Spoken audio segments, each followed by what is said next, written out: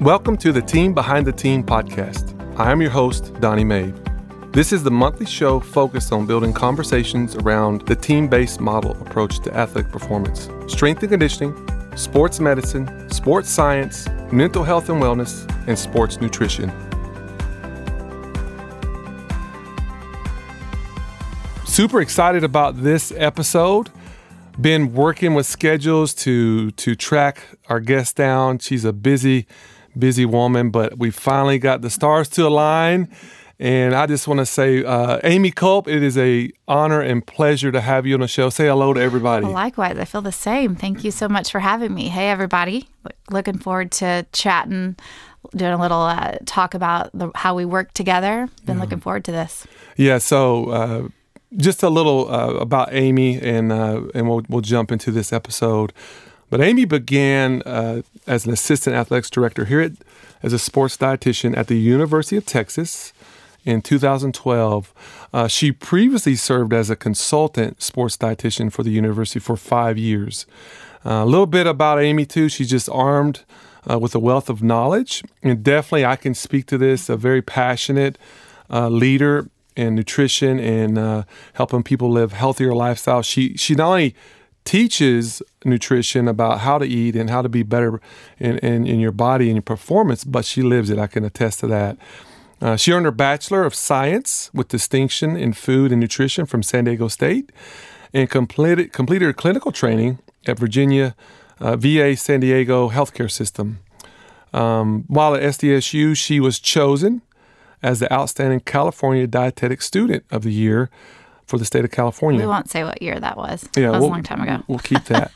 Keep that under wraps. 2015, she was honored to be recognized by her colleagues in the Collegiate Professional Sports Dietitians Association. That sounds like a strength coach association, right? That's a lot of words there, yeah. We should say CPSDA. Yeah, with her service award. So that's pretty impressive. Yeah. A little bit more about her. She's a registered and licensed dietitian and is board certified in sports dietetics. She's an active member of the national and local chapters of Academy of Nutrition and Dietetics, Collegiate and Professional Sports Dietitians Association, Sports Cardiovascular and Wellness Dietetic Practice Group. Yeah, lots of words. I can't remember all that, so... CPSDA and SCAN, let's say that. Let's say that. Yeah, CPSDA and SCAN, Mm-hmm. Perfect. Yeah. I think most importantly, her and her husband, Yancey, have two beautiful children, her daughter, Lily, and her son, Scout. And from what I can tell from you and your husband, they both are loaded with energy. Would that be accurate? Loaded with energy, yes. But anyway, Amy, welcome to the show. Kick us off today. Talk to us a little bit. Give the listeners some context. Introduce yourself. Where did you come from? Talk about maybe how did you get into sports nutrition? What led you into the private? How did you come into Texas? Give us the whole kind of timeline on that. Okay. I love to tell the story because, I think as a student, I felt this way too. Students are often asking, how did you get your job? How did you, because it is definitely my dream job and it's my passion. And, I was just at a workout class this morning and they were saying, oh, this is the highlight of my day. And I think I'm so lucky that that's not true for me, that I get to go and to do a job that I absolutely love still after, 8 years here full time. But I like to tell this story because it's unique and it's not really, there's not one perfect path for becoming a sports dietitian. And maybe that's the case for me because I started and I had a passion for it when I was in college. I'm a Texan, but I went to San Diego for a while because the ocean is in my heart. So I wanted to live by the beach. I can attest to that. I like the ocean. Yeah. My daughter's middle name is Ocean. I love it. We lived at the beach and I would have stayed there forever, but I'm a Texan at heart, so I had to get back home. And so while I was in college at San Diego State, well, let me back a little bit. I did go to Texas Tech for 2 years. We won't hold that always against you. admit that here at UT. I know I didn't graduate from there, but I did go to Tech for 2 years, and I thought I wanted to be a physical therapist. And then I learned I had to take gross anatomy and cut up a cadaver. It was and a deal I said, breaker? nope, not doing that. I like it.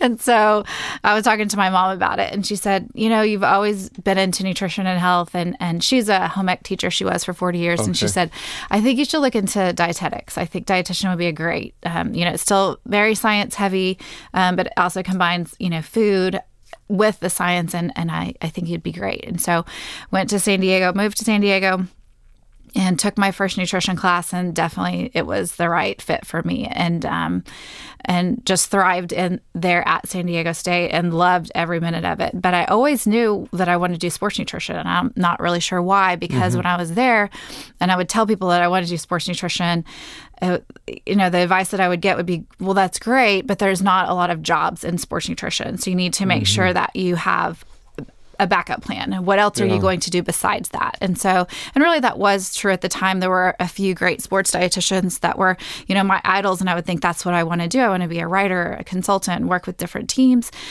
And so I just started along that passion, and I studied it. But, again, like I said, there weren't a lot of jobs. And so right out of clinical, I took a job as a clinical dietitian. So I tell this story because I always say there were a lot of jobs that I took that I said I would never do, right? I will never be a clinical dietitian. And then I did, because you had to pay the bills.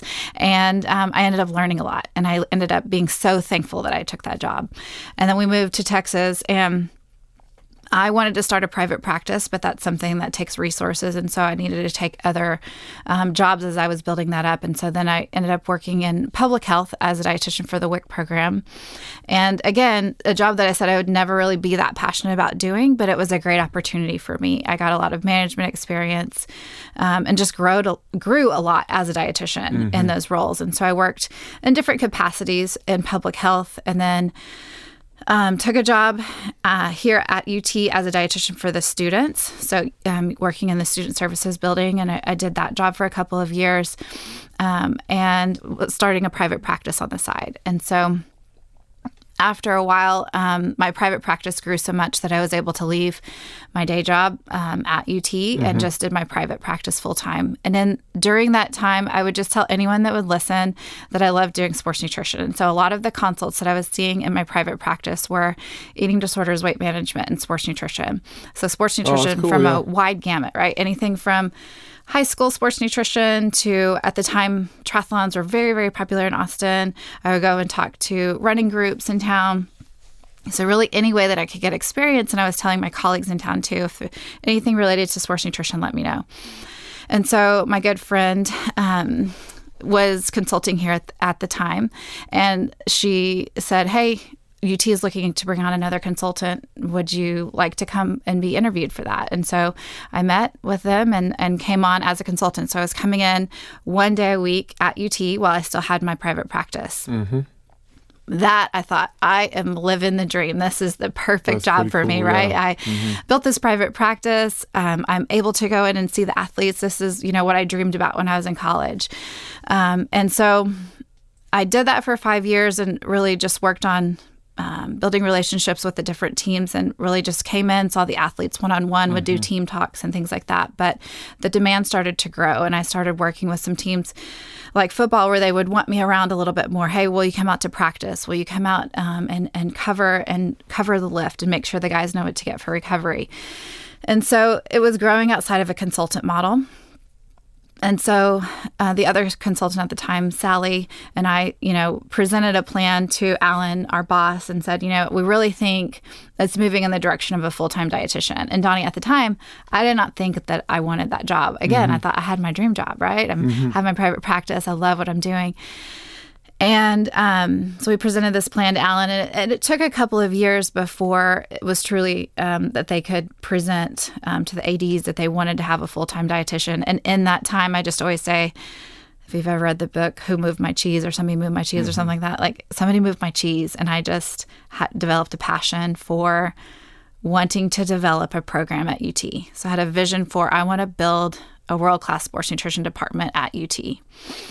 And I remember telling Alan, hey, I want to be considered for this position. And he said, are you sure you would want to give up your private practice? And I said, I'm not going to give up my private practice. I'll still keep that on the side, right? But I was naive to think I could do both. Yeah. I couldn't. But I would love to be considered. And so that's how I got there. That's sort of the very long story, but I love to tell it, like I said, because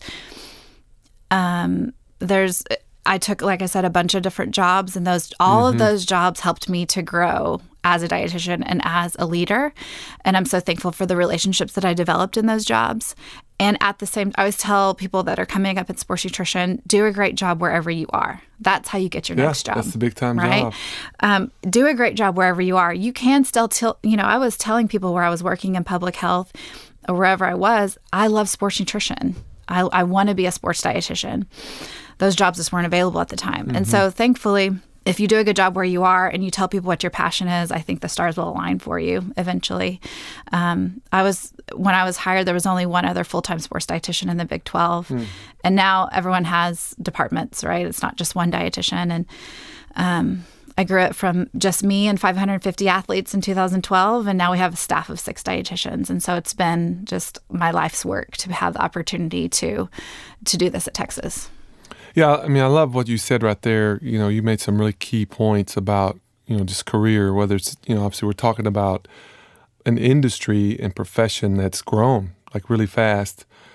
And there's a point or a quote I've heard somebody say when it comes to, your career and your job. It's like, find something you love doing so much you would do it for free, but then get so good at it, people pay you to do it. And that's kind of what I hear you saying is, you just love doing it. I mean, you were hustling and doing things that kind of helped you get the experience, so that when the time came, you were prepared to take full advantage of that opportunity. So, and you don't always know that's how it's going to work out, right? You just think, I'm just taking this job and I have to pay the bills, but I really wish this was a different job. And I always tell people, just do a great job where you are, because you're supposed to be there, and learn from it and grow from it. What can you take from that position that can help you in your next job? And every opportunity will be that, while you're still growing and developing. Yeah, it's a good point. I mean, again, like you said, you can't wait for that position to appear. They call it the position myth. Right. Well, I'll become a leader once the position is there, and it's not how it works. You need to think like that and be a leader, like you're saying. Then when the position does come, you'll be prepared. So it's a good point. I've never been truly prepared for any job. Right? You just you do the hard work, you hustle, and then the opportunity will come at you, and then you take it and grow, continue to grow.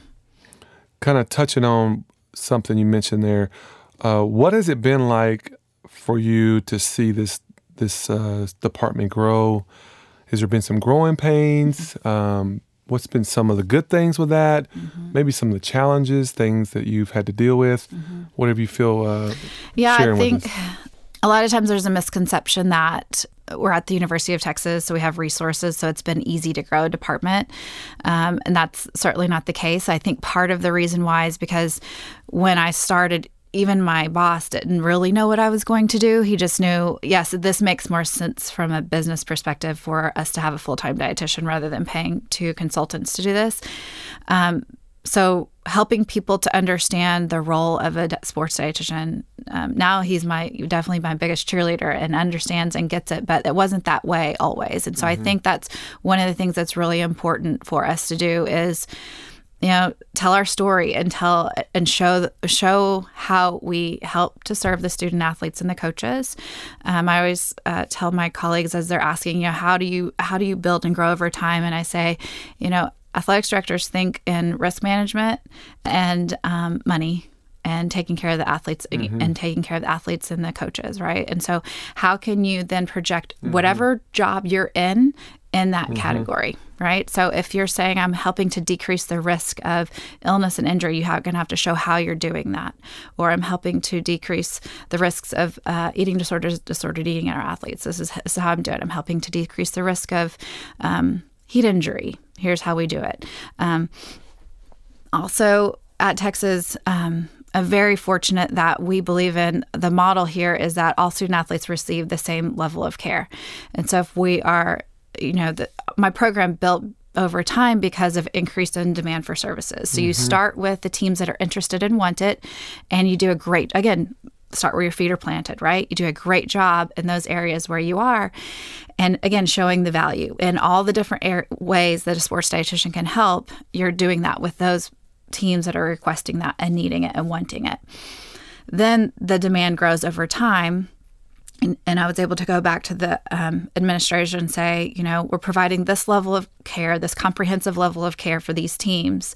It's being requested by these additional teams that we are at this point only able to provide ancillary services to because of the number of sports dietitians that we have.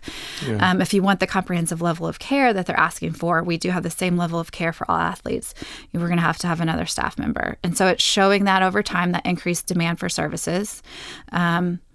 Showing, again, what you do as a sports dietitian. So the clinical dietetics piece of it, the food service piece of it, the what I call practical sports nutrition, which is down in the weight room, at the practice, meeting, in the training table, meeting the athlete where they are. You're practically applying what you're teaching them about sports nutrition.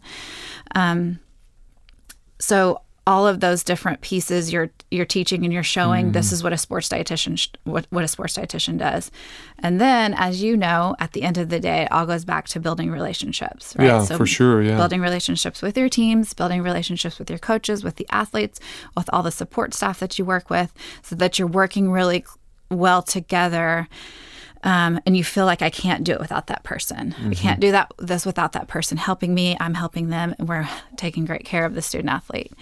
So I don't know if I answered your question fully, but how we grew over time really is, okay, we're going to answer that demand for services, and we're going to do it in a way that's world-class, and hopefully then the response will increase for those other teams, and thankfully that has been the case for us. And with the model of all student athletes receiving the same level of care, the model that I developed is... I think I just made it up because it's nowhere. I couldn't really find, anything to benchmark off of, but it was one dietitian for every 100 athletes. Felt like a manageable caseload. Yeah. You as you were talking, Amy, I was thinking about even back when I played, and our sports dietitian was, and I'm being serious here, but it's kind of it's comical hearing you say that. Taco Bell, Wendy, Burger King. Wherever you could just get some fuel. just get calories so that we could survive. But what an incredible era we're in with performance, with this team approach and the job you guys have come in and done. And, and it's been good for me as a strength coach over the years to work closely with you and your staff and up close and personal, not only see the physical transformation, but confidence, the lifestyle habits that hopefully carry on later down the road. I mean, nutrition's kind of that piece today. I mean, if you look at what are the big three? Hydration, really, right? Nutrition and sleep. I mean, it's pretty funny, the research coming out today. If you just do the fundamentals really well, the other stuff will take care of itself. If you don't do those well, then this will lag behind. So, I mean, yours is definitely one of the big tenets of performance, and the job you guys are doing incredible. Thank you. How would you define, from a dietitian, sports nutritionist, your perspective, your words and definition, this Team Behind the Team podcast is really emphasizing that performance team, those 5 streams or buckets: sports nutrition, applied science, sports science, behavioral health, strength conditioning, and sports medicine, athletic training.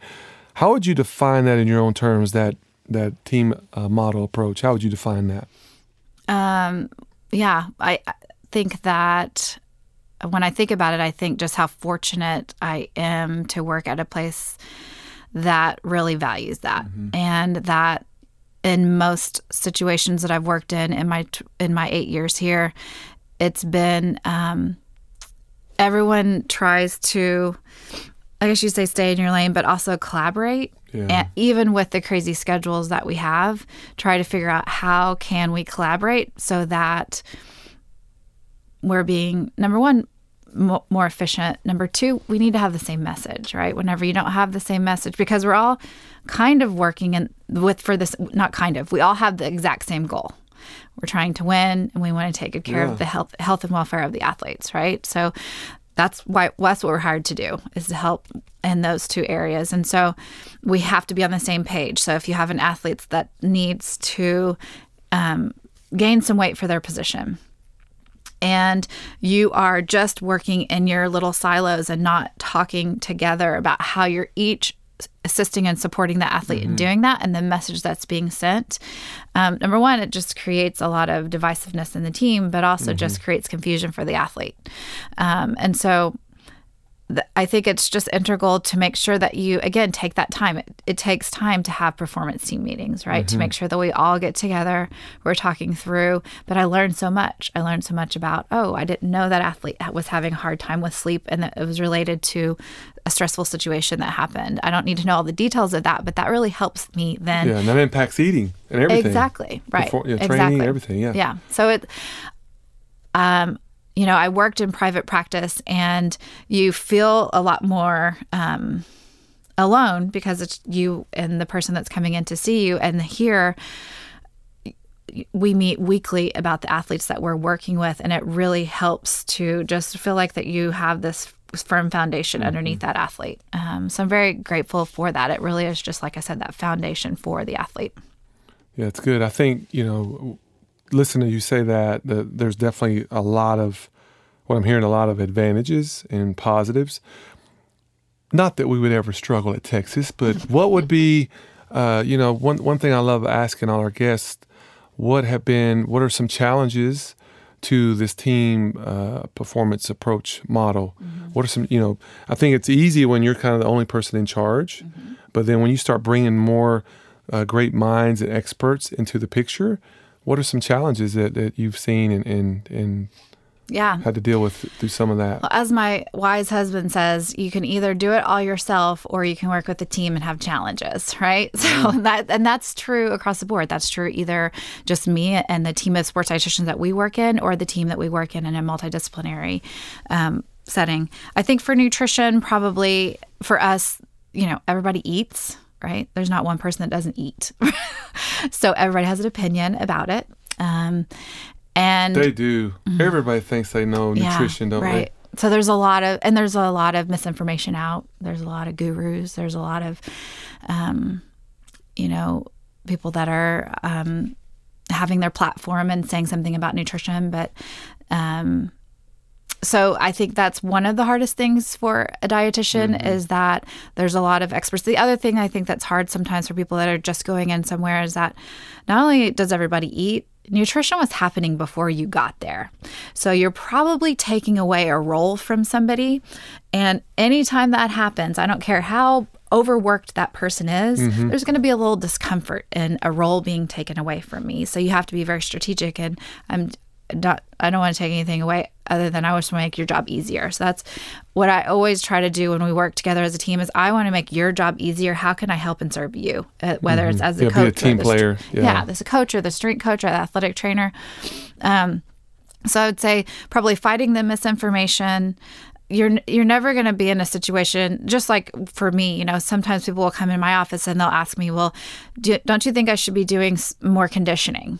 And I'm not an expert in that, but they're still going to ask me those questions. And so those questions will come up for coaches and strength coaches and things like that. So what's important is just making sure that I create an environment so that coach can come to me and say, hey, I said this, or I just want to make sure we're on the same page about this. This is the recommendation that I gave, or they asked me about this. And again, that comes from developing trusting relationships and with the people that you're working with. Yeah, I mean, there's definitely, like you said, there's definitely pros, there's cons, as you mentioned. I think when I totally agree with what you said. When you put the athlete as the center focal point of why we're here, I think that helps us all get aligned. I've heard it said somewhere, and I can't remember where, but there's a difference in being aligned and always agreeing. And I think we can be aligned, but we may not agree on certain things, but that means we're still working with each other. And finding areas to compromise or whatever to make that relationship work. And having curiosity about Yeah. it. I know you talked to Coach Hootie earlier today, and she's been so great to work with. I work directly with men's basketball, and she's been awesome to work with. And how I've noticed how she presents things to me as, here's what I've heard. I'm not trying to challenge or, offend you or anything like that, but here's what I've heard. Is that true? And so that's a breath of fresh air to me. I love it when people come to me and say, here's what I've heard about that, or here's what I've said before. Is that true? So we can have that dialogue back and forth. And yeah, we might still have a philosophical disagreement about it, but we're also going to respect each other in that discussion. Yeah, that's good. The other way I've heard it said too, you made me think of it just now, working, what is it? Working together agreeably is cooperating. We all just agree. There's really no pushback. There's nobody that's asking questions. It's, just kind of status quo, right? And that's okay. It's not going to be the best scenario, but working together aggressively is collaboration, which is what I continue to hear you to say, and you gotta be collaborative, collaborative if you want to be really good at what you're doing. Yeah, because you can't ever get comfortable. We're in a field of science that's ever changing and growing, and new science coming out, and people are going to read about it and be interested about it. And so pushing that envelope, again, we are hired to help our athletes win and to be healthy now and in the long term, right? And so as I drive into work and I see the tower, I remind myself of that. You can have a title for your job, that's one thing, but what you're hired to do, you better know that why, because that's going to be what drives you every day, right? And what drives us is to be world class at UT. We're expected to be that. We're expected to be world class, to be first in our class in terms of staying collaborative, pushing the envelope, and what is not only great science, but also creative and innovative. But it's important to me to try to be creative and innovative, but evidence-based, because again, lots and lots comes out about nutrition. We don't need to be sort of chasing the new thing all the time. What is evidence-based that's going to help the athlete and the teams help them move forward in the direction we've been hired to do? Yeah, that's good. Talking a little bit about now, so somebody's listening to the show. What are some of your big kind of what would you say, suggestions, guidelines, and recommendations for fueling for performance? And what I mean by that contextually, big workout, big practice, go a little higher, big game, big match. They need to be energetic, recovered. What are just some guidelines and things kind of to help people as they're listening? How would you kind of counsel them on that?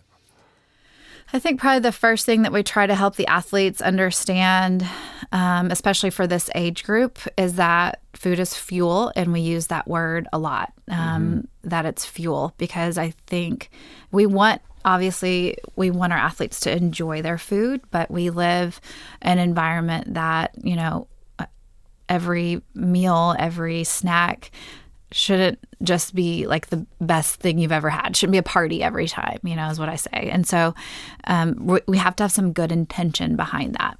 It doesn't mean that the beauty about nutrition is you don't have to do it perfectly. When you try to do it perfectly, that actually causes some problems too, right? And that certainly we write meal plans and we write things that are more black and white, but there's a lot of gray in that. And so again, I think the first tenet that we try to teach our athletes for this population is that your food is fuel, and that having some intention and some awareness about the choices that you're making. And so how that then guides the conversation is, let's be intentional about how you plan your day and when you're getting your fuel in. So if you're an athlete that has an early morning practice, what are you going to do even the day before to make sure that you're well fueled for that early morning practice, right? And so how are you going to be hydrated to show up for a 5:30 a.m. swim practice? How are you going to be fueled to show up for a 5:30 a.m. swim practice or a 6 a.m. football workout? So being very intentional about the schedule too, and what you're eating and when you're eating it, compared to, again, what are those nutritional strategies? So if it's a pre-workout or a post-workout, we teach them what are those macronutrients that you're needing, and how can those help to fuel you and to recover you? So teaching the purpose behind why we're doing what we're doing. Why do we have things like chocolate milk? Why do we have things like foods that are higher in more simple carbohydrates that are absorbed very readily? Why do we have things like sports drinks? Why do we have things like cherry juice? And so teaching them the intention behind all of that. And so getting back to your original question, thinking about food as fuel, you need to have some enjoyment. We work that in. We talk about the 80-20 concept. So 80% of the time you're planning for that intention, and we help them break down their day and how to fuel around that. 20% you got to work that fun in, right? Because if you don't, then again, it can cause some problems as well. We don't call it cheating, right? That's it's not cheating. Right? Yeah. You don't want to be extreme with it. And we don't call it cheating, which is just intentional fueling as well. And that you're working in foods that are very satisfying and fun to eat and are enjoyable. You have taste buds for a reason, right? You want to taste and enjoy your food. And then I think it goes down to why my job is fun is that it's very individualized, right? So it depends on the athlete's likes and dislikes. It depends on what their goals are. It depends on what their sport is. It depends on their position in their sport. It depends on the season that they're in, right? So a lot of times people will say, oh, does it chill out for you guys in the spring? Because football doesn't have games. And, well, it's just different. The sports nutrition for football, for example, is different in the off season. I often say it's the dietitian's in season, right? Because that's the time you're trying to make gains or change body comp. They're training harder than they've ever trained. And we're doing a lot of education around about food because they don't. During the season, our job is to keep them on the field and to keep them healthy and to keep them hydrated. We don't have as much time to do the life skills education. So with each of those teams, we figure out, when we're going to focus on that education, when we're going to focus on the different types of knowledge that they need to have. The other thing we focus a lot on is like I said, food is fuel. Work in some fun, 80-20. Nutrient timing. So again, I alluded to it a second ago that we will look at a schedule for somebody and help them figure out what you need to be eating when. So for example, we'll use swimming again. They have a morning practice and an afternoon practice.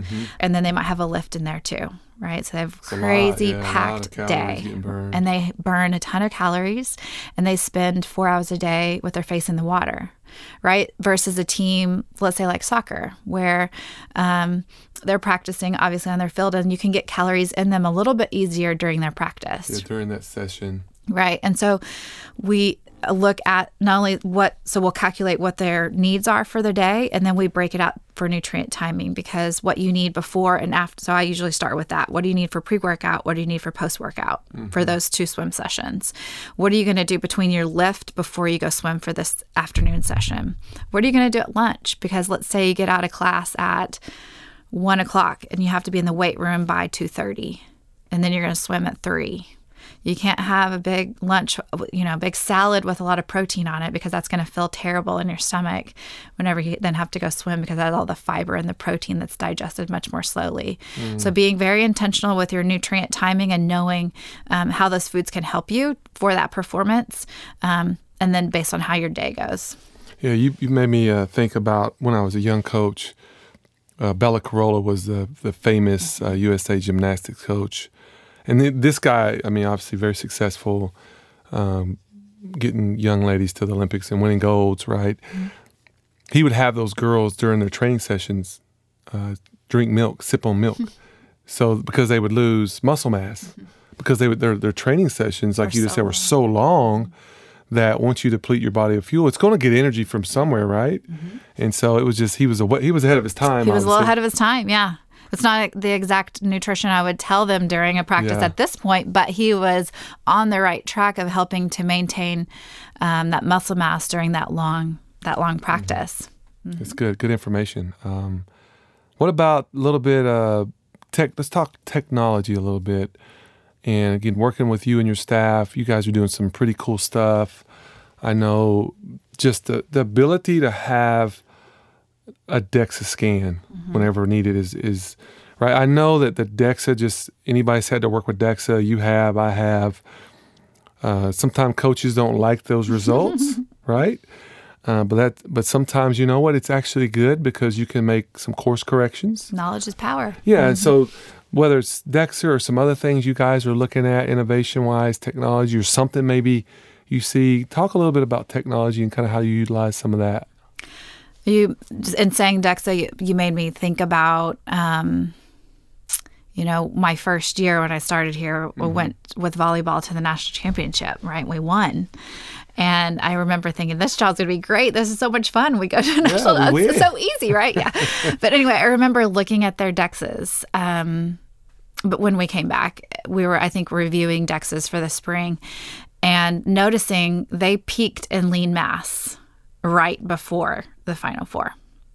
Kudos to you. I'm sure that was very intentional in how you did it. But that helped me realize we need to be very strategic about when we're taking these DEXAs and helping the strength coaches with this information about when do their athletes need to be peaking for different training cycles, right? So obviously, DEXA is one of them. We not only use, obviously, the changes in lean mass and fat mass over time and for those training cycles, and that helps us to inform the athletes about their nutrition and about their habits and about their sleep and everything that's going on based on what their goals are.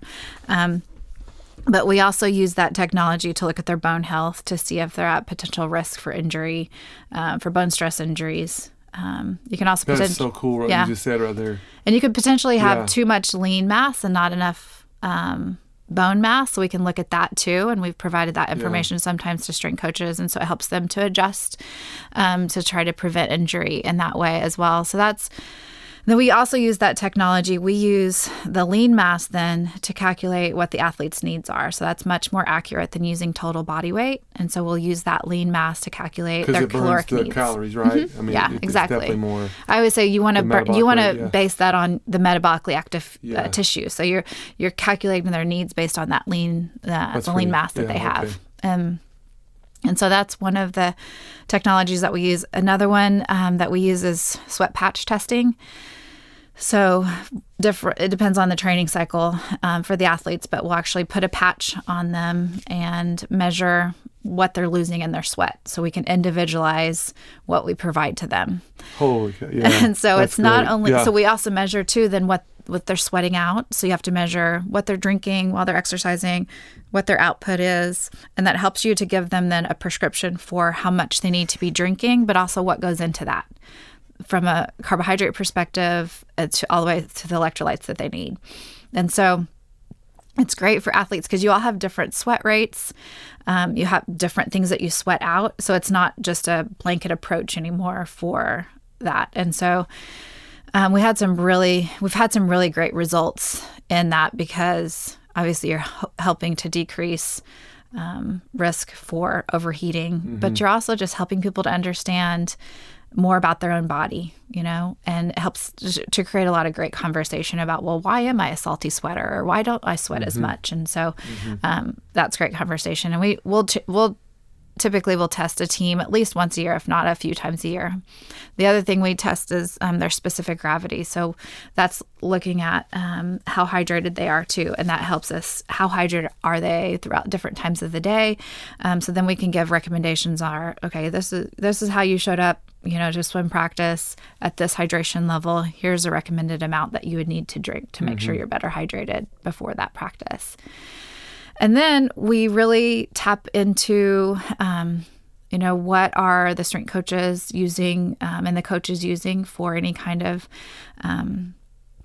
load and exertion and that kind of thing, and then try to individualize recovery for that. And so we look at, what is your output during a practice or a game, and that helps to more individualize what our recommendations are for during and after a practice. Yeah.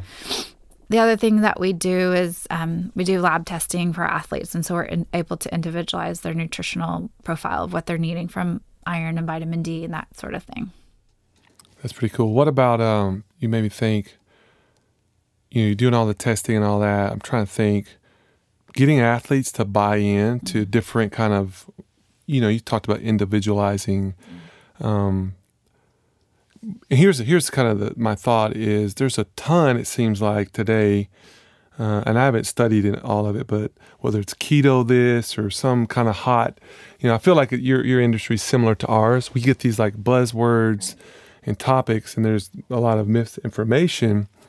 I remember when I first, it was Colorado before here, there was some, what was it? It wasn't keto, but it was, I can't remember. It was just all proteins and Probably fats. some variation of but keto. Something like that, yeah. Uh-huh. But to an extreme. Yep. And athletes were like trying that and passing out. And That's not funny, but yeah. I mean, really, you're honestly, many years past it now. yeah, but I mean, any kind of calorie restriction is obviously it's gonna work. Right. But there's a lot of big risk, right? Right. So how do you work with, whether it's a coach or an athlete that's got some things that maybe they've read, and how do you get them to kind of, hey, let's come across, and here's really the best way and the better way to fuel your body, to be healthier, to be so forth and so on. I think the most important thing to do is to try to figure out why they're asking and what they're most curious about, right? So I'm not going to say the name of it, but there was a very popular documentary that came out recently. It has a lot of people talking about athlete nutrition and eating in a certain way that is can be very restrictive. And so we got a ton of questions about that. And so the dietitians, our job really is to figure out, okay, what is it that's motivating you? Are you scared of some information? That's good right there, Is somebody in your family, do they get sick? And so you're motivated to make a change. So instead of firing away with the information that you need to know, figure out what it is that's motivating them. Because maybe you can get there with them if you understand their why, right? So what's important to them. That really drives a lot of our messaging, is individualizing what's important to that person. And then really helping them to understand, I get what you're saying. Here's what I know to be true about this. And a lot of times what I say is, I'm not selling you anything. My job is, again, to help you win and to help you to be Your safe, best interest. right? Yeah. And so here's what I know about the evidence. If it's something that you want to try, I'm here to also help to support you in that. So if it's something that you really want to try, I'm going to help. My job is to keep you safe. So let's say it's some kind of a super extreme low carbohydrate plan, and it's an athlete that doesn't benefit their sports performance. I will, again, find out their why, educate them around that, and then try to obviously convince them not to do that because of those reasons. But if they're like, nope, I'm going to do it, then my job is, how can we keep you healthy and safe as much as possible? And then hopefully they learn after doing it that, I don't feel so great, or it didn't work out, or it's not realistic, or it's not something I can do long term. Because I really want to help people to develop a way of eating. For sure, while they're an athlete, they need to learn how to fuel for performance.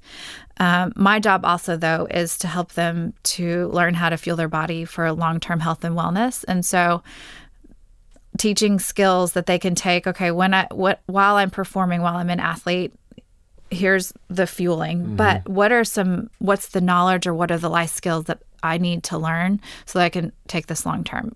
We are going to have a small percentage of our athletes that are going to play professionally. So my job is to help them to know how to fuel and to take care of their bodies as a professional athlete. But there is also going to be a large percentage that don't know how to do that. And so really understanding the truth behind nutrition is a big part of our job. So we also try to put information out on, whether it's our social media or up at our nutrition center, just putting information out and in front of the athletes, hoping that they see us as the expert. Yeah, you maybe also think about being a strength coach in the early years. Supplementation was huge. And as I got older, I realized supplement companies, it's a $1 billion industry. So if they're putting out articles and messaging and all these, whether it's a documentary like today, they're marketing because they're trying to make money. And I think people forget that there's a business side to that. And people are trying to make money, because if you can get enough people kind of buzzing about it, so to speak, and you get more buy-in. Right. People are, that's where the crowd's going, the pack mentality. So, and our business is, again, helping them win and stay healthy. And so I always say, listen, if there was a diet book to be written for the Magic Bullet, I would have written it. And I would be living in Hawaii. You would right? not be, we would not be having this little discussion here. Right. But there is no magic bullet. There's no one perfect answer. That's honestly why my job is fun. It's very individualized. And I think the future of nutrition and sports nutrition is moving to more individualization and moving to more, genetic testing and looking at, what might work for one. Why is it that one thing works for somebody and not somebody else, and really figuring that out. And that's why it's so important for us to have a staff of 6 so that we can individualize it for each of those teams that we work for. The level of care goes up. Yeah. Yeah. What would you say for any recommendations for somebody listening on any difference with fueling for recovery from an injury? Sure. Yeah, I was actually just visiting with one of our athletes today about that. So energy expenditure is going to go down whenever you're injured, right? So that typically is the first thing that we talk about is if you're used to eating a certain amount of food, you have to adjust that a bit. Now, energy demands are a little bit higher when you are injured or recovered, or let's say you go through a surgery, something like that. You have to have nutrition for healing. But then also the macronutrients that you need are different. So we use the plate method a lot in education just because it's easy, right? So for a lot of our athletes that are in high levels of performance or before practices, half of their plate would be carbohydrate, a fourth protein, and a fourth color is what we say. For somebody who's injured, their plate would look a little bit different. It might be a third, or it might be a half a plate, colorful fruits and vegetables, a fourth protein, and a fourth carbohydrate. Kind of depends on the athlete. Typically, we look at the intake of pro-inflammatory fats and anti-inflammatory fats, making sure that they're getting in enough anti-inflammatory fats, and if not, supplementing them with a safe fish oil. We look at the different vitamins that are needed in healing whatever injury that they have, and so we might need a supplement with that. Yeah. It's very important.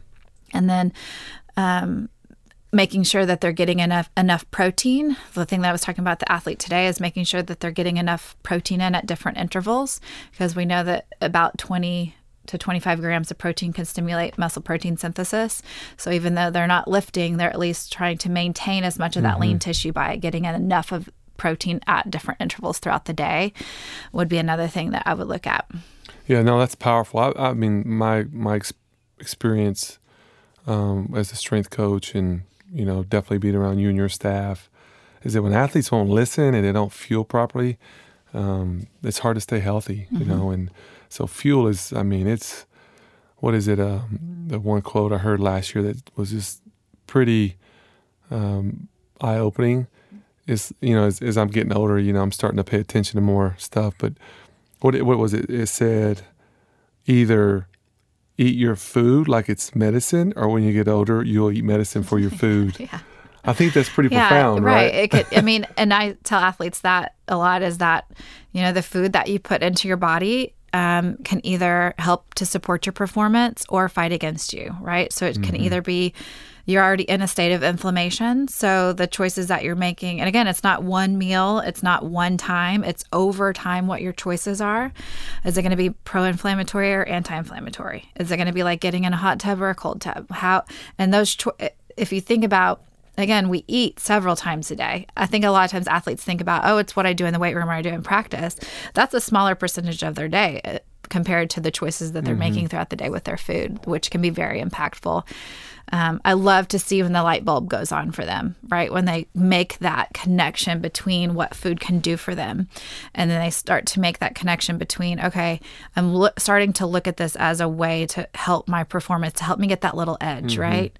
We aren't the thing. Nutrition's not the thing that's the win or the loss, right? It's not the thing that's what the brilliant coaches are getting are here for, right? Are those wins and losses, but it is going to help to make you a small percentage better, faster, stronger, healing faster, right? Yeah, and that small percentage in the area that we're in collegiate athletics, and it can make a big impact. Yeah, one way or another. The thing, what's the saying that I've heard? Nutrition can make a good athlete great or a great athlete good. Oh yeah, that's true. It's a game changer. It is. It's really a game changer, and just again, kudos to you and your staff. I've seen it with some of our athletes up close, and when they do get it, it impacts not just performance, but like we said earlier, confidence, energy levels, and I think even I don't, it's interesting take, but even some of the research says social circles, when you start eating healthier and you just, the way your lifestyle changes, right? Yeah, you want to have people that are like-minded. It obviously makes it easier, right? If you are all sort of changing those habits together in a way that's in a supportive environment, people are going to support you. And like I said, it's just really fun to see when the light bulb goes on. And I always hope that it happens when they're here at UT. Sometimes it happens after they leave here. I know. I'm glad it does. Like, could you do that when you were here? I know. They come back and they're like, okay, so now I get it. Can you remind me everything we talked about? So you're hoping that they soak all the knowledge up while they're here, but at least they're taking it with them and applying it later. It's good stuff. Changing gears a little bit, I like this next kind of question topic. All my years working with athletes, the way you've handled the landscape with nutrition. When you start looking at nutrition, it's inevitable. You're going to have to deal with eating disorders, right? That's just part of the landscape. And at UT, we're definitely from the days when Tina Bonte was here, just some of the policies and protocols that have been instilled and put in place to protect athletes has been amazing. Yeah. To see that and to watch just the care that we have for athletes. Take a moment in just all your experience and your counsel to whether it's a coach or maybe a professional, what would be your recommendations on how to navigate that conversation and work through, maybe it's somebody who maybe has some signs of a possible eating disorder to somebody that maybe has a full-blown. How would you address that? I'd say if that's your concern, somebody that you think is struggling with food and it can, eating disorders live on a spectrum, and it can be something as what feels as innocuous as I'm just trying to eat a little bit healthier, but they're consumed with the thoughts and it affects their social life and they isolate and they feel like their eating has to be perfect and you're just seeing those changes in somebody. I would just say start with a place of I care about you and I'm concerned about these things. And I don't know all the answers, but I'll help you to find the resources, So I think a lot of times people are afraid to speak up because they're afraid they're going to make it worse. And in my experience, when we keep it in the shadows and don't talk about it, that's what makes it worse. Yeah, if you avoid it. Because that is a part of the disordered eating is the shame and the fear around the problem. And so if, again, caregivers or coaches or people that are around the person are noticing these things and don't talk about it, it can make that person feel like they need to isolate even more about it. And then again, if you're coming from a place of I care about you, I have some concerns about your eating or your relationship with food or your relationship with your body. I don't know exactly what to do. I just want to know. I want you to know that I'm here and I'm going to help to find you, somebody to talk to. And it doesn't mean it can be as simple as that. You can just talk to somebody. I think a lot of times athletes are afraid that the thing that's most important to them, which is their sport, is going to get taken away if they admit that they're struggling with food. It doesn't have to be that way. You don't want to get to a place where the disordered eating has gone along that spectrum and has gotten more chronic or taken so much more steam that then it starts to have complications with their health and then therefore their sport. We want to create an environment where they feel safe to come and talk to somebody about like, listen, I'm stressed about it, or I'm thinking about this, I'm thinking about things too much, or I have so much anxiety around it. You want to try to create that environment where it's okay to speak up, to say that, and they don't have to be fearful of, well, if you admit you have problems with eating or your body image, that the thing that's most important to you gets taken away. No, we're actually going to help you to succeed and to feel confident and to know how to fuel your body and to help you to stay healthy. Yeah. Would you say athletes are they always aware that they have a problem, or is it something that is it mixed? It just varies. Yeah, I think it just varies a lot. I think again. I love social media, but I think in this area, I hate it. I think that it's a lot of times with social media, there's a lot of more comparison that goes on. There's a lot more people showing their highlight reel of whether it's, body pictures or food or things like that can be very triggering. Appearance, yeah. Mm-hmm. Yeah, that it's not always accurate. It's normalized. A lot of the diet culture and the disordered eating and orthorexia, which is an intense focus on making sure your food is perfect. So you may be getting enough to eat, but it has to be perfect food and perfect eating. Like I told you before, nutrition is an art and a science, and I'm going to actually apply the science of that. I told you earlier, I'm going to take the lean mass and calculate their needs and do nutrient timing, but I'm also going to apply some art in that. And we want you to enjoy your food, and we want there to be flexibility. It's really hard for somebody who is an athlete who is used to being told, do this, this, and this, and you'll get this result. And a lot of times that happens, right? Do this practice, run this, lift this, and the outcome will be this.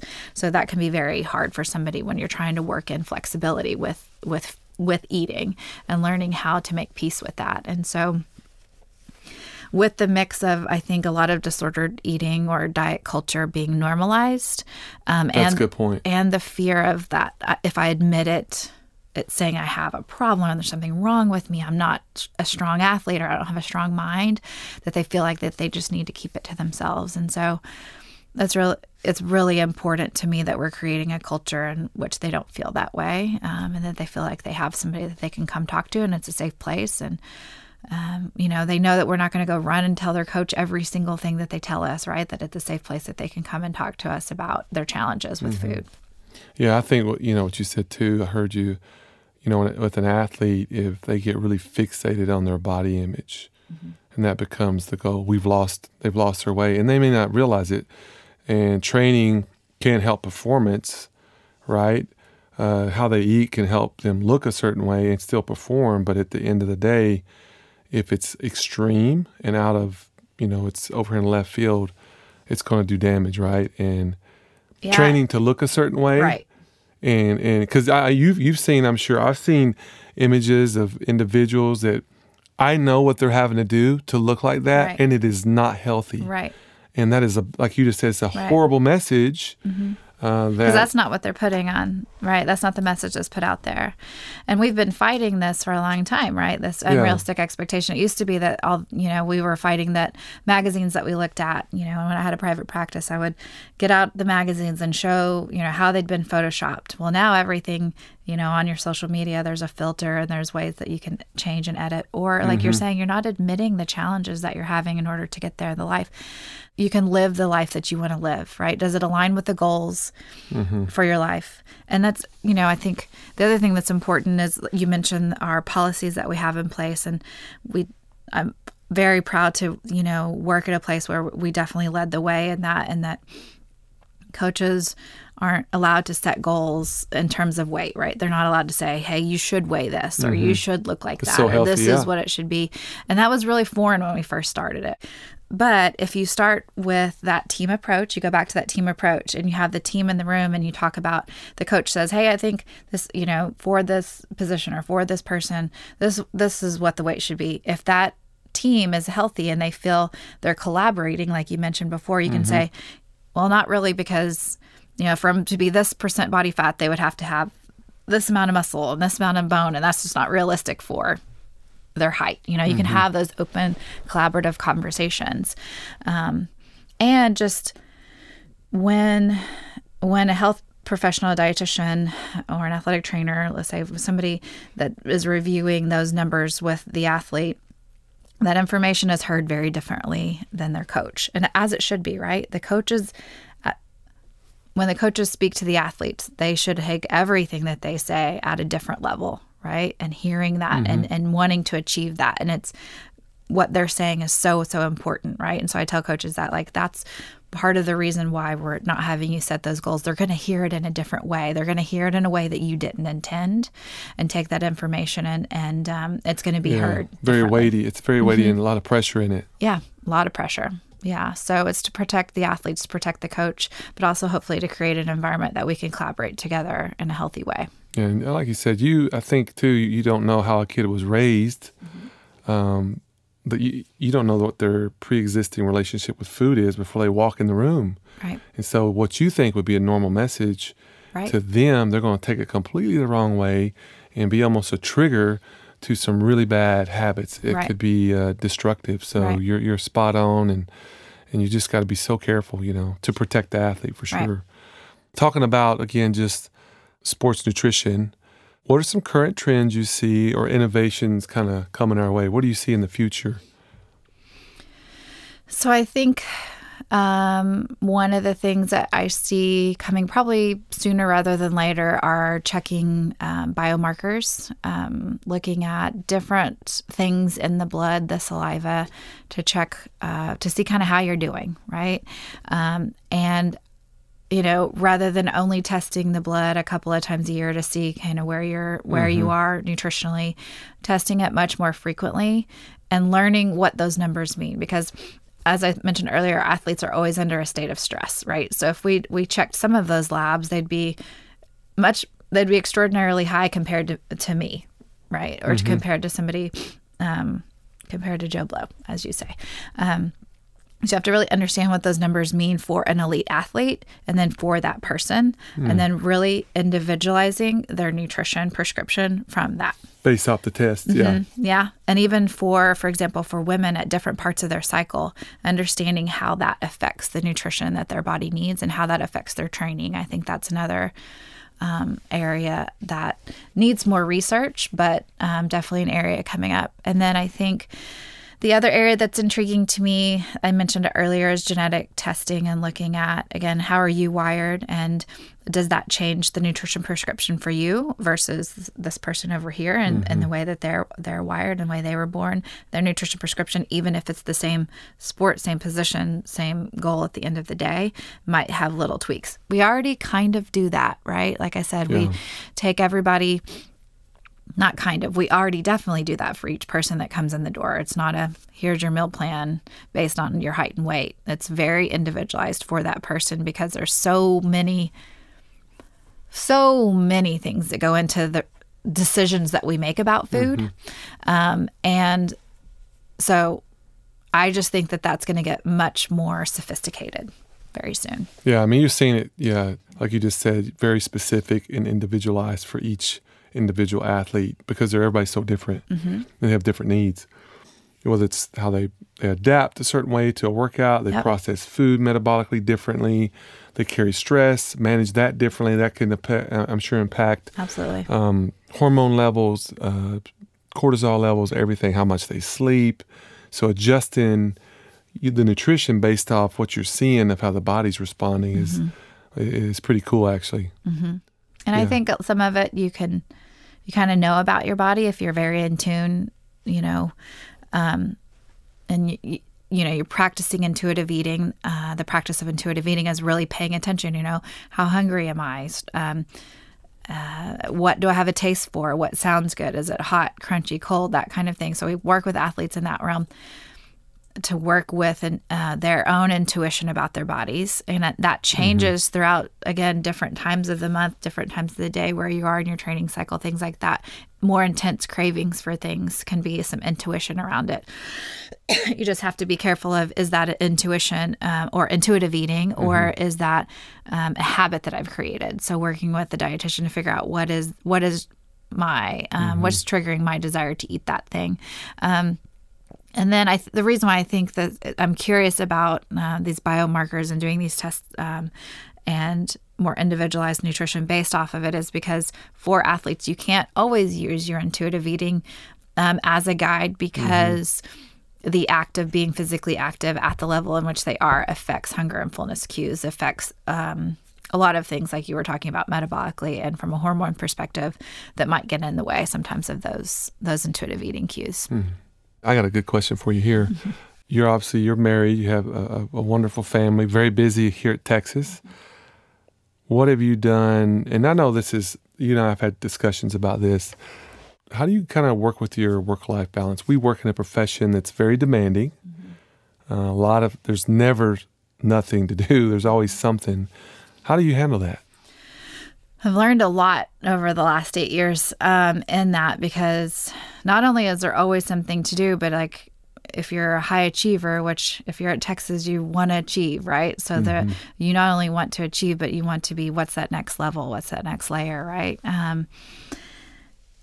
I think that what I've learned is that balance doesn't exist on a daily basis, but maybe over seasons, right? Over seasons of time.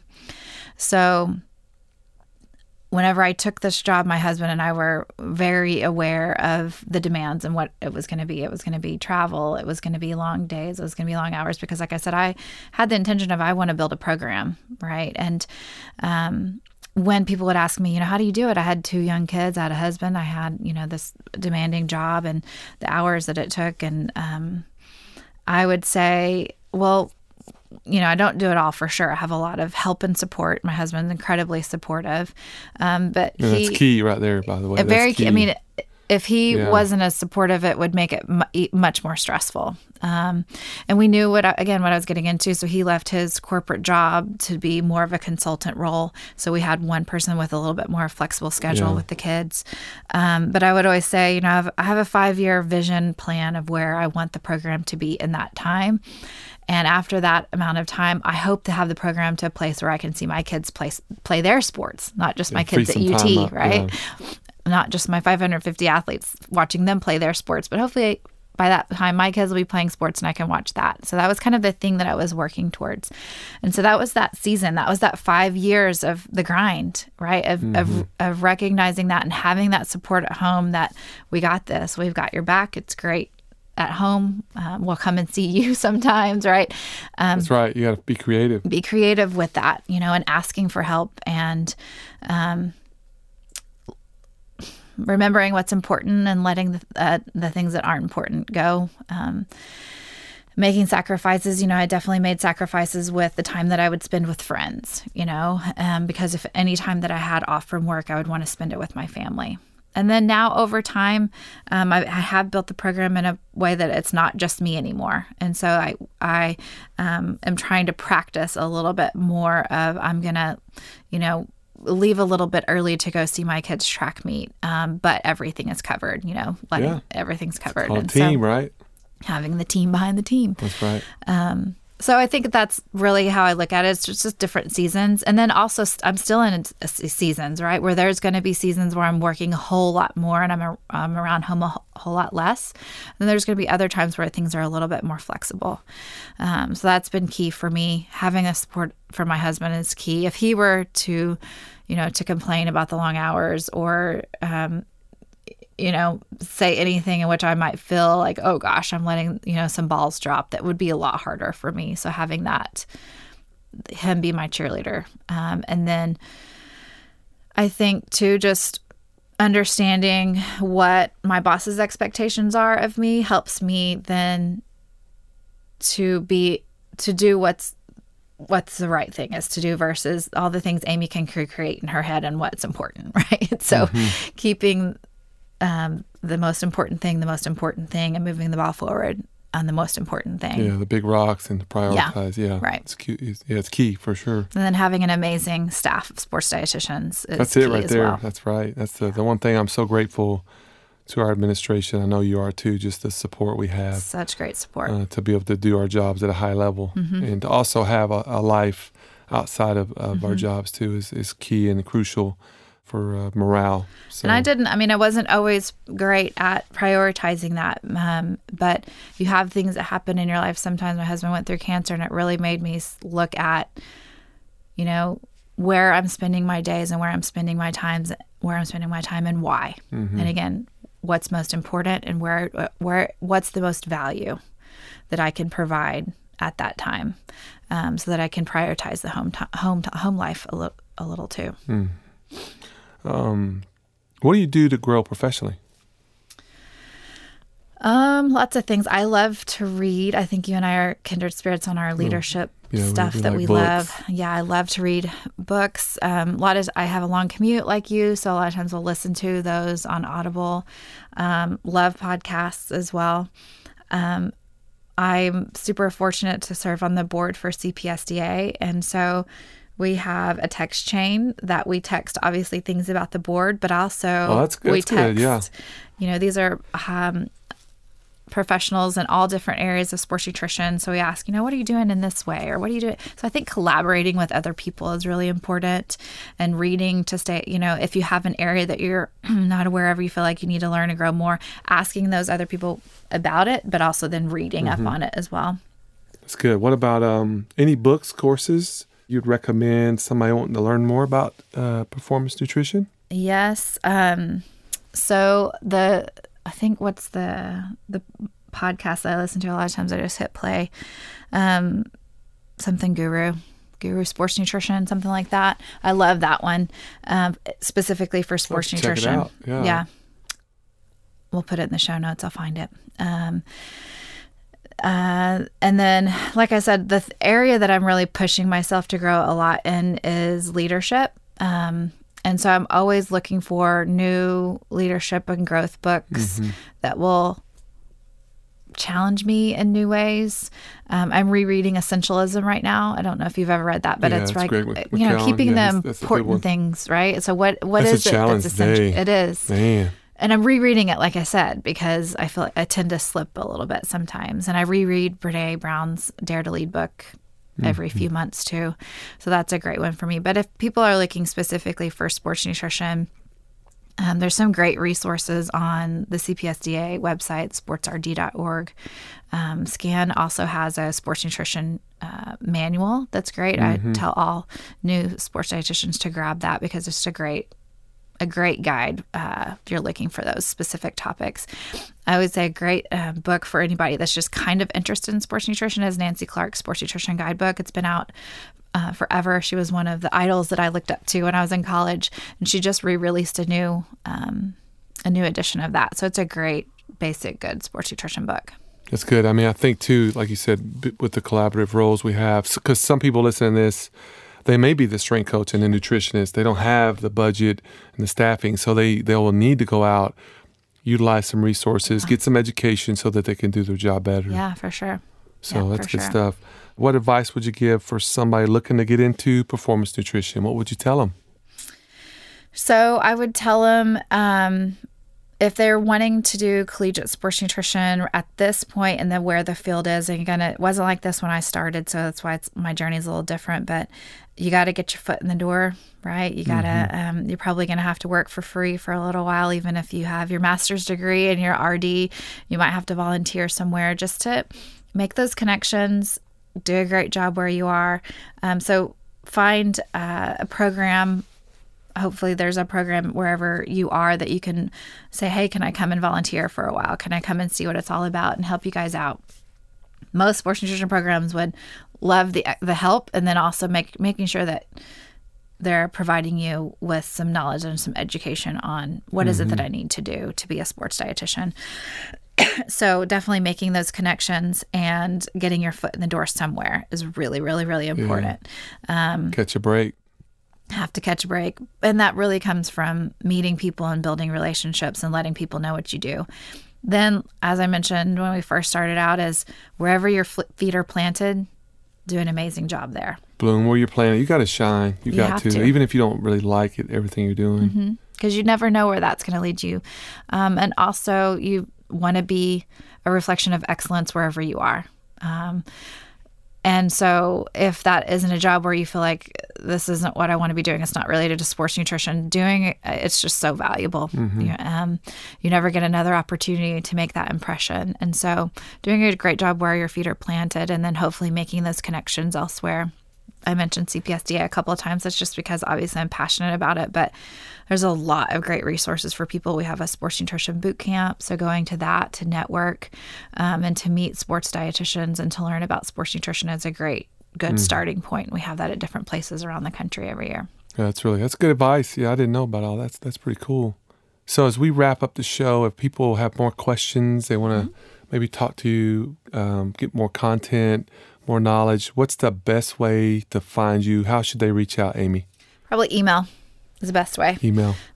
amy.culp@athletics.utexas.edu. And we'll be sure to put that in the show notes too. So you can follow our Longhorn Fuel on Instagram. I'm not as good Do it on for the Twitter. gram. Yeah. I'm not great at posting, but again, I have a great team behind me, and they're better about posting. We try to have that be a resource for the student athletes, but people can just learn a little bit more about our program too. Awesome. Well, cool. Well, Amy, as we go out, one fun question. What is your go-to meal? Being a Texan, careful how you answer. I know, right? What's your go-to meal here in Austin, Texas? Oh, out and about? Yeah, just If I'm going to pick, one place, if I'm going to go out to eat and I had to pick one, it would be Uchiko. okay. For There sure. it is. Some sushi. If it's going to be at home on a, Friday or Saturday night and we're grilling in the spring like it is now, it's going to be my husband's ribeye for sure. He goes hard. Oh, man. He's a grill master. Yes, sir. I love it. I know I'm a big Tex-Mex guy and definitely like barbecue. So You're in the right place. Yeah, that's the hardest thing about Austin is choosing a place to go eat. so a lot of foodies here, right? I mean, Yeah, a lot of foodies. it's Are so much just some fun. great restaurants and. One of my daughters, I have 4 daughters. One of them's kind of turned into a good little chef at home. So good. we've all benefited. And she's Good. healthy too, Amy. You'll be Good. proud. I'm proud of her. She makes us eat healthy. So You can make your favorite things healthy and still taste good. It's possible. yeah, that's good. So, well, Amy, thank you so much for your time. Yeah. It's been a great show. And Thanks for having me. you're welcome. And again, anybody listening, reach out to Amy if you got questions, you want to connect, you're interested in getting into nutrition and sports performance. Definitely reach out. She's not only a great person, but just has a lot of knowledge and wisdom and has mentored a lot of people over the years and continues to do so. So reach out to Amy. Be sure to do that. So you're a rock Coach. star. You got it. Thanks, and Coach thanks Mike. for your time. And hey, Appreciate you. we're going to sign off out of Austin. Give us a hook 'em one time. Welcome. Hook 'em horns. Thanks so much for tuning in and listening to this episode of the Team Behind the Team podcast. For future episodes, go to iTunes, Spotify, Google Podcast, or Stitcher. We definitely want to keep having great guests on the show and great content. So if you have a moment, please go to iTunes, leave a rating and review, and let us know how we're doing. I'm Donnie Mabe, and thanks so much for tuning in.